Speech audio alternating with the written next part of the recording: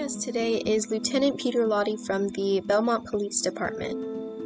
So, what's the most recent missing children's case, like in Belmont specifically, if there has been one? The one that's most substantial happened back in the 80s that would probably relate best to the case that you mentioned earlier where, it was something more than just a kid being lost by their parent or out of sight for a couple of minutes. Right. And it happened back in the early 1980s. Young man by the name of Lance Turner, who was a middle school student at the time. Mm-hmm. I don't know if you guys have heard about the case being so... Yeah, I've heard a little bit about that case, yeah. Yeah, there's a book, it's called The Boy Next Door, that was written about it.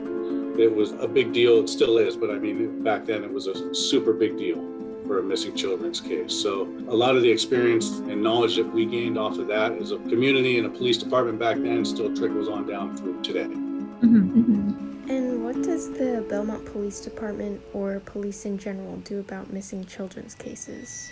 Well, I'll kind of take it right step by step. Mm-hmm. And for the purposes of the question, I'm going to assume that you're talking about something where it's a significant, missing children's case. Mm-hmm. So the first thing that typically happens is we get a call from somebody either close to the family, a parent, a relative, family friend. Right. It's usually a frantic call saying, that the child is missing. Mm-hmm. And right off the bat, that's about the worst kind of call you can imagine getting as a police officer, as a police agency. It's horrible, right?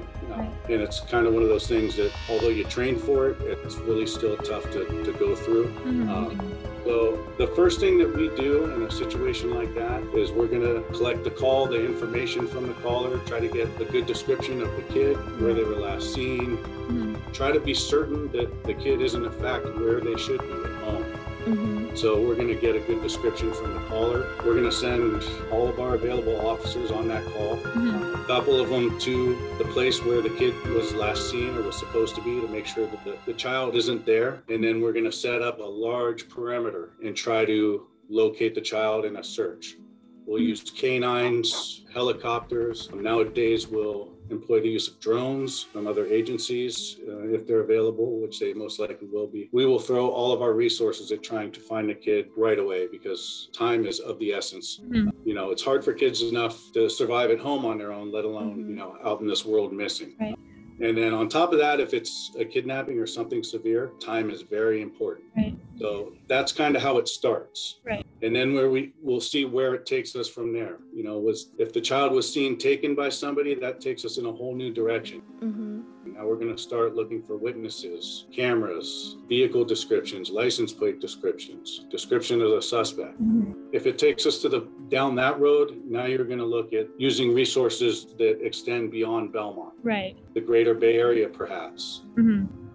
In any instance, whether it's something that's contained within Belmont, whether it's truly just a lost or missing child, or whether it's something that's worse, like a kidnapping that extends beyond, we're going to use the resources of our social media to get the news out. We're going to do press releases.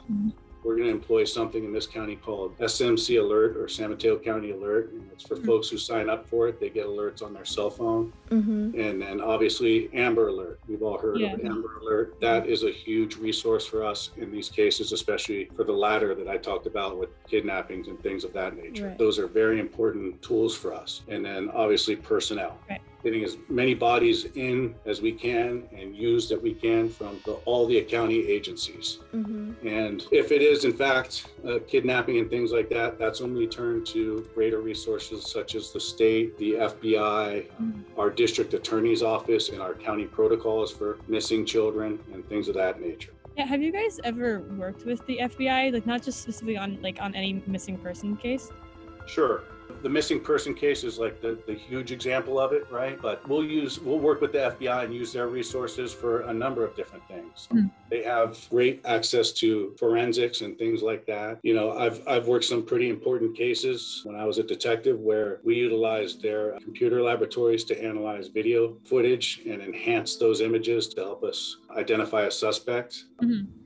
And also for other things, whether we're sending them hard drives or things like that, they are very advanced and they have a lot of resources, a lot of bodies, personnel that they can direct towards an effort for us. And so, yes, we work collaboratively with them. and not just missing persons cases, but all kinds of cases, whether, something like a bank robbery, the FBI has domain over those types of investigations, all bank robberies and things like that, where we'll do the initial part, but eventually they handle the greater body of the investigation.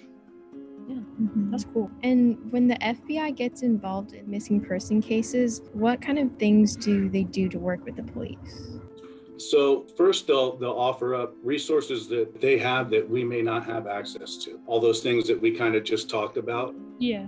And in addition to that, they'll ask us, one of our investigators, perhaps the lead investigator, the person who has the most knowledge of it, they'll say, hey, let us spend some time with that person to see what is it that Belmont Police has done so far.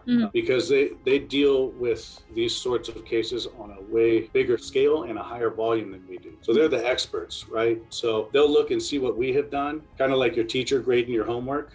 Yeah. They'll check for all the things that you've done well and maybe haven't done well, or haven't thought about doing, and they'll help you achieve those goals and check those boxes to make sure that we have done everything that we can up to this point, or we will do it again to see if we can do it better, whether it's re-interviewing victims and witnesses, or identifying potential suspects, vehicles, looking for digital evidence, cell phones, things like that. Those are all things that they'll review what we've done and see what we can do better. Or if we've done everything really good, they'll just simply try to apply more resources and maybe bigger and more broader ideas to the situation. Yeah, and going back to missing children's cases, how would a missing children's case differ from just a missing persons case? So missing persons cases, to me, they're some of the worst things that can happen, because even if it's innocent enough and it's by accident, it's still very tragic in and of itself. It's just something that when you involve the child in it, whether, the child is 17 or perhaps 18 or 19, say it's a college student, and to me, that's still, a child just because I'm a parent. Or it's a toddler. It shocks the conscience. It's something that the community as a whole will get very scared about, but they'll also become very involved. It becomes personal with people. Right. And there's a lot of emotion involved. Emotion can be a very good thing, but emotion can also hurt you. If you have a goal and a task and you're letting emotions get in the way of trying to do your job, it can be hurtful. But on the other hand, emotion can also be a driving force. It can motivate you. But missing children cases stick out because it's a child, and nobody wants to see anything happen to a child, whether it's accidental or on purpose or any combination thereof. It's really tragic all the way around. That's all our questions. Thank you so much. Yeah, go Scots. So go Scots.